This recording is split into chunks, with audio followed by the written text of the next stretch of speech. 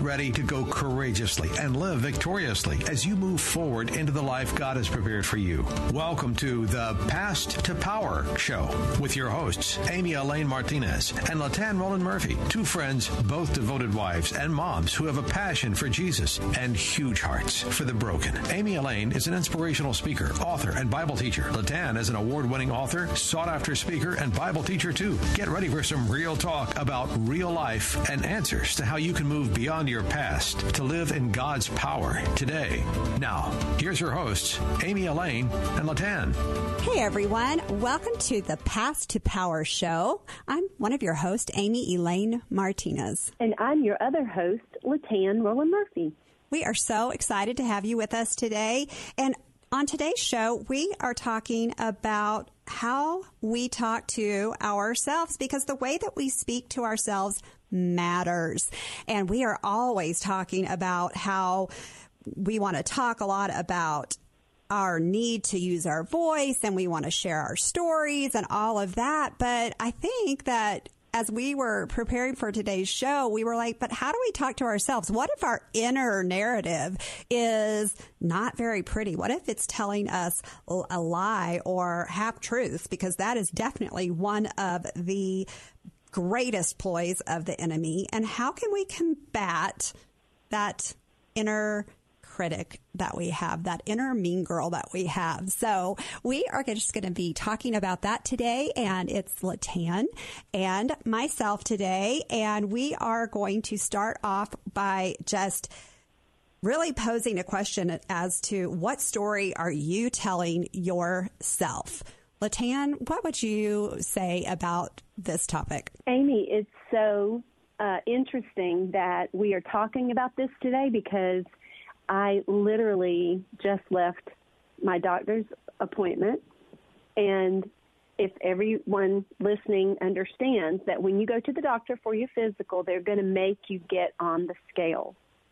And the voice of the enemy started immediately in my ear with negative thoughts that are degrading and critical, and all the lies that our weight can define us as a woman, just really filling our heads with lies. This is how Satan sets a trap for us, that he begins to speak lies in our heads to try to redefine who we are, as opposed to what God has to say and who God says we are.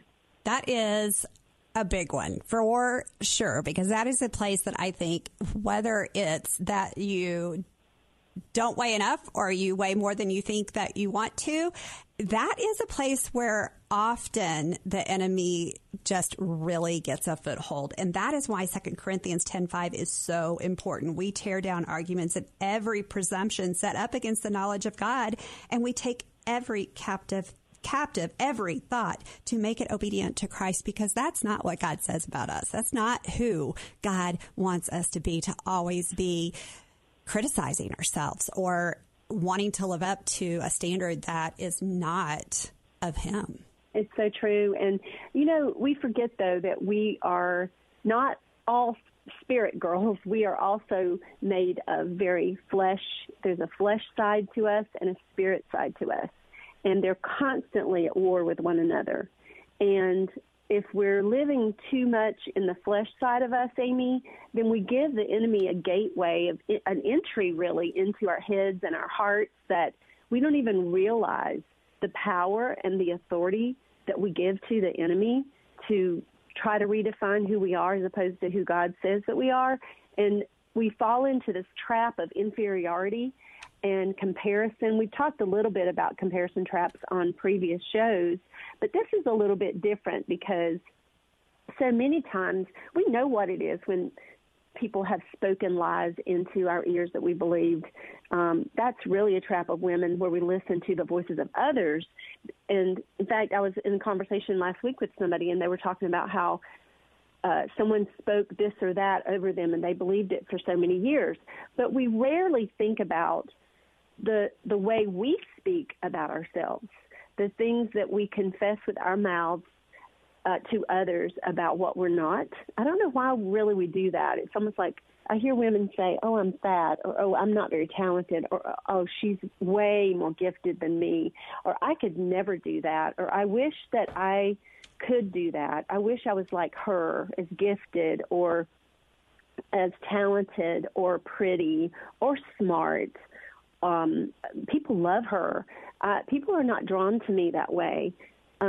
We say those things about ourselves, and really, there's power in what we confess about ourselves, Amy. That is the truth. And, two things that you have said so far in our conversation, because I will remind, our listeners again that we always come up with an idea of where we're going to go in our conversation, but then we go off by ourselves and, get with God and get in the Word and just think about these things alone, and then we come back together for this conversation. And I always love it when he ties things together, because two things that you have said so far are that I wrote down in my notes in preparation were we always see that sign that says be kind, but we need to be kind to ourselves. If we start there, we will definitely be kinder to other people as well.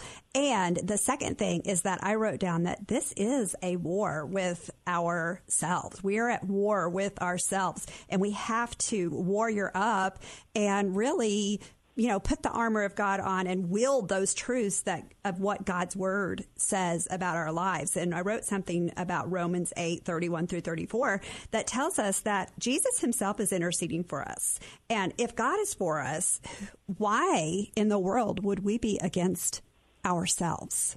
That was a question I posed to myself in reading that scripture. If God is for me, why would I be against myself? Why would I speak out this way against myself? And it's not something that I think that we always do.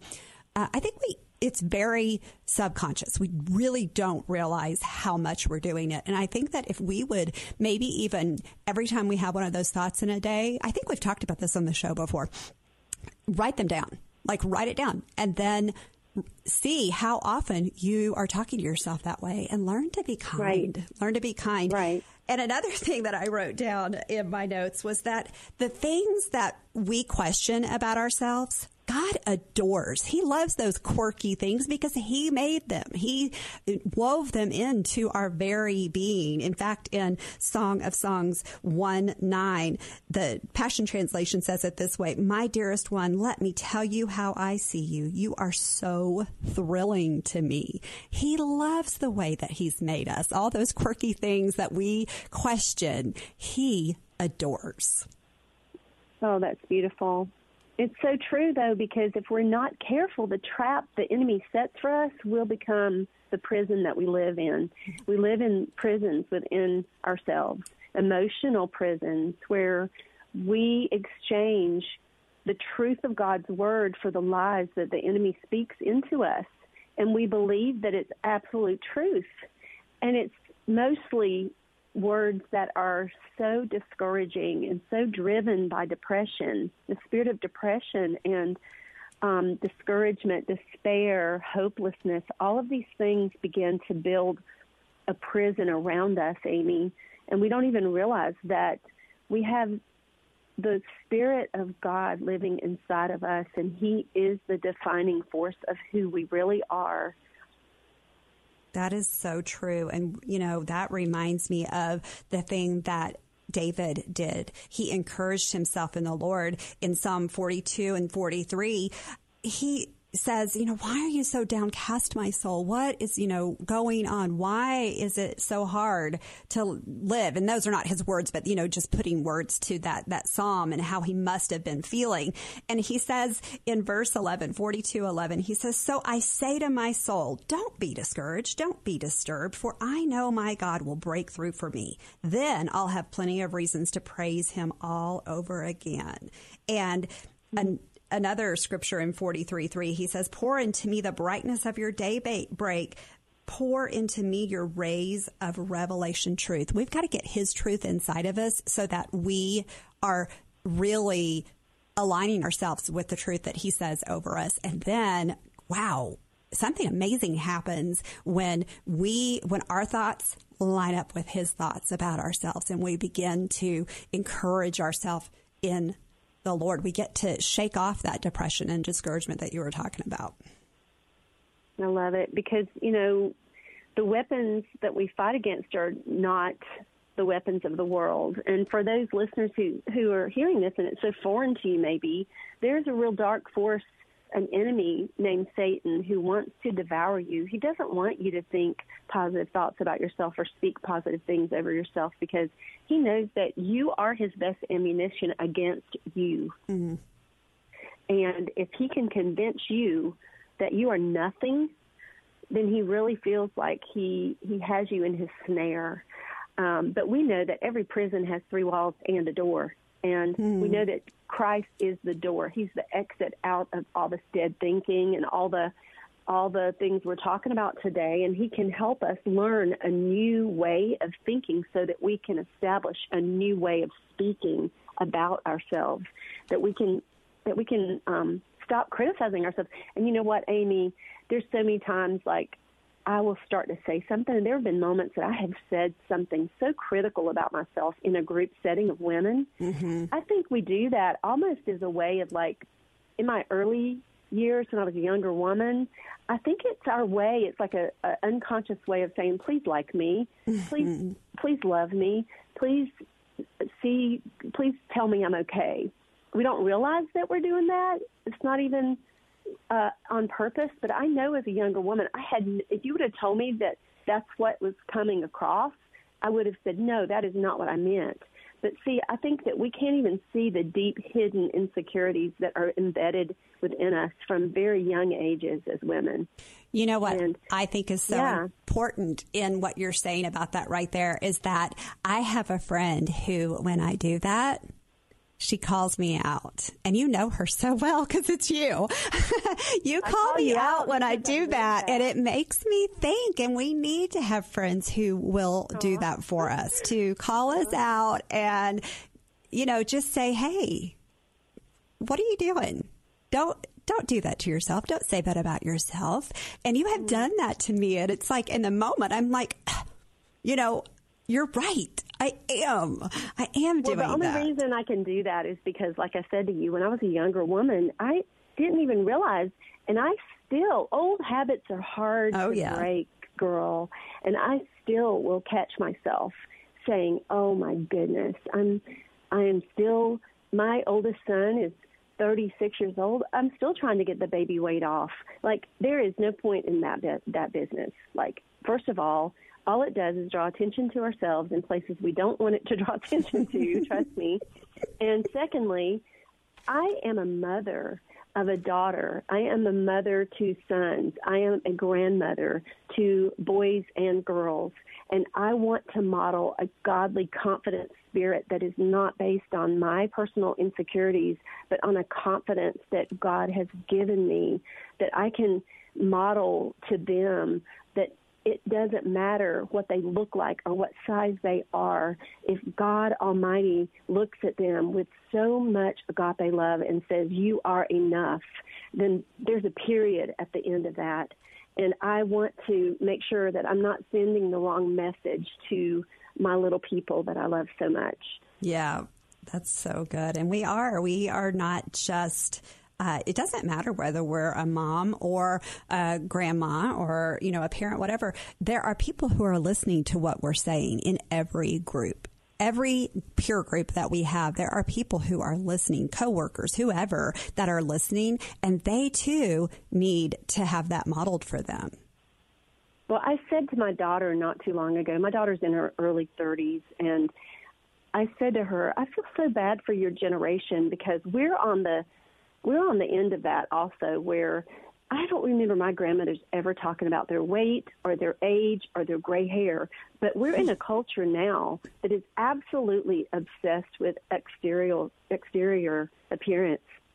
And we talk about it incessantly, Amy. Yeah. We talk about our hair being gray and how wrinkled we're getting and how old we're getting and how our skin is starting to sag. And we really confess all the things that we're not, as though if we don't tell somebody, then they won't notice that we're saggy and that we're old and we're gray. I mean, really, So I don't know. The Lord just really has me thinking in a different way these days about the billboard that I am for the generations behind me. And that, yes, I want to look the nicest I can be. I don't want to be the woman that gives myself an excuse to let myself go. I think we should try to look as nice as we can as women for our husbands, for ourselves first, and first for God, then for our husbands, and for ourselves. Also, all those pieces are so important because we can't be effective unless we feel our best physically. And I think that taking care of ourselves physically plays into that feeling our best part. Don't you? Absolutely. I do. I do. So you might equate that to taking care of yourself, maybe taking a walk, doing something to get yourself up and going. Also lifts your spirits. I don't know what they're called, but all the good stuff that exercise does in your endorphins. That's the word I was looking for. Yes, you complete me. Speak out loud. Yeah. Yes, it does. What we are in God, in Christ. And here's a few scriptures for doing that, because we want to talk about how to combat our inner critic today. And some scriptures that I wrote down were Isaiah 64:8 says that we were formed by His hand.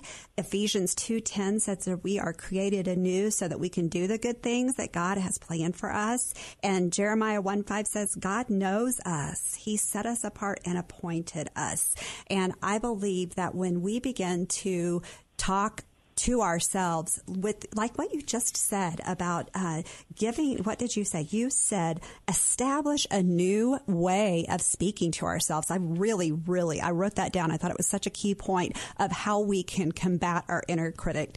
Establish a new voice, a new way that we're going to speak to ourselves, and practice it out loud. I know we talk about this a lot on the show about sharing our story and using our voice and doing all those things and doing it out loud, combating the lies of the enemy. But this is a little bit of a different topic in my mind, because I feel like this is the core place that if we can get a covering here of God's love over our thoughts, and if we can take those captive, that it bleeds into every other place that we're talking about, and where we use our voice and how we use it. Mm-hmm. Yeah. It does, Amy. And Isaiah 54:17 tells us, no weapon that is formed against us will prosper. And that means even the weapon that the enemy has formed against us, that is his way of thinking, we can be mindful of that and not allow those thoughts to become truth within us that we live out. Like, I feel so ugly today. I feel so awful today. I'm not talented. I can't teach God's word. I'm not a theologian. The Lord doesn't care about that. All He cares about is that we're willing to wear His confident spirit, and He will give us the confident power to complete the things that He wants us to complete. And then in Deuteronomy 28:13, Amy, I love this verse so much. It says, the Lord will make you the head and not the tail, and you only will be above, and you will not be underneath. And if you listen to the commandments of the Lord, this is if you listen to the commandments of the Lord, He will make us the head and not the tail. That means He'll give us confidence. He'll give us leadership ability that we could never have in our own right.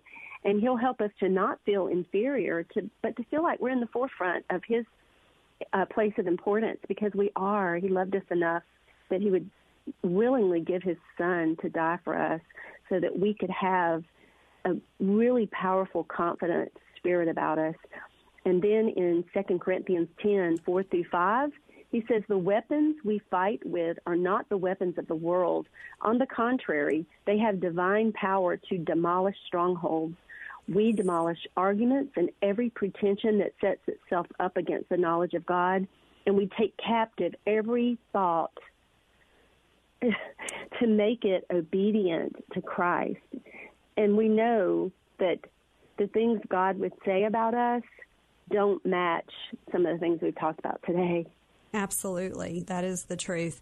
And I think that theme that I keep hearing is that this is a war. It's a war in our mind. It's a war with our inner critic, and we have to suit up and war up and fight with godly weapons, the supernatural weapons that he has given us, and really begin to create a new conversation, a new inner narrative in our heart of hearts about ourselves, and be kind to ourselves, because that is the overflow of everything else that we do. Another area that I thought was really important was to come to God with an expectation and an anticipation of him solidifying that in us and meeting us at that place to build up that confidence in us, because he wants us to be confident women and people, women, men, in our everyday lives, which is our ministry, whether we're in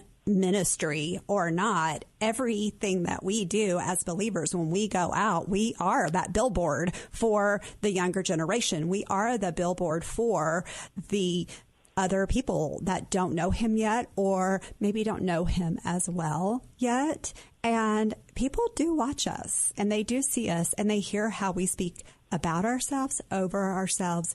And if we can change that inner conversation that we are having, our voice will be so much more powerful.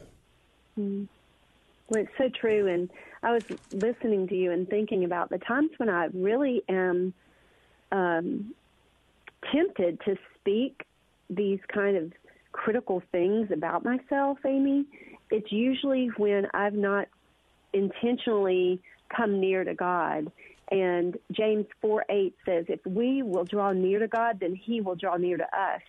And as we come to him with our insecurities and our inferiorities, and we're able to just embrace all the power that he possesses as our own, because that is what the cross did for us, is made all of that available for us to be part of who we are.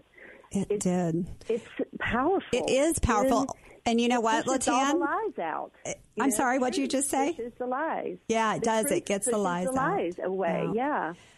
That sounds like a conversation for next time, because we are out of time, and I really feel like we are going to just have a really good prayer over the listeners today, because we want to seal up this conversation so that they can move forward and, live in this victorious life and go courageously out into all the things that God has called them to do. So would you start our prayer time off?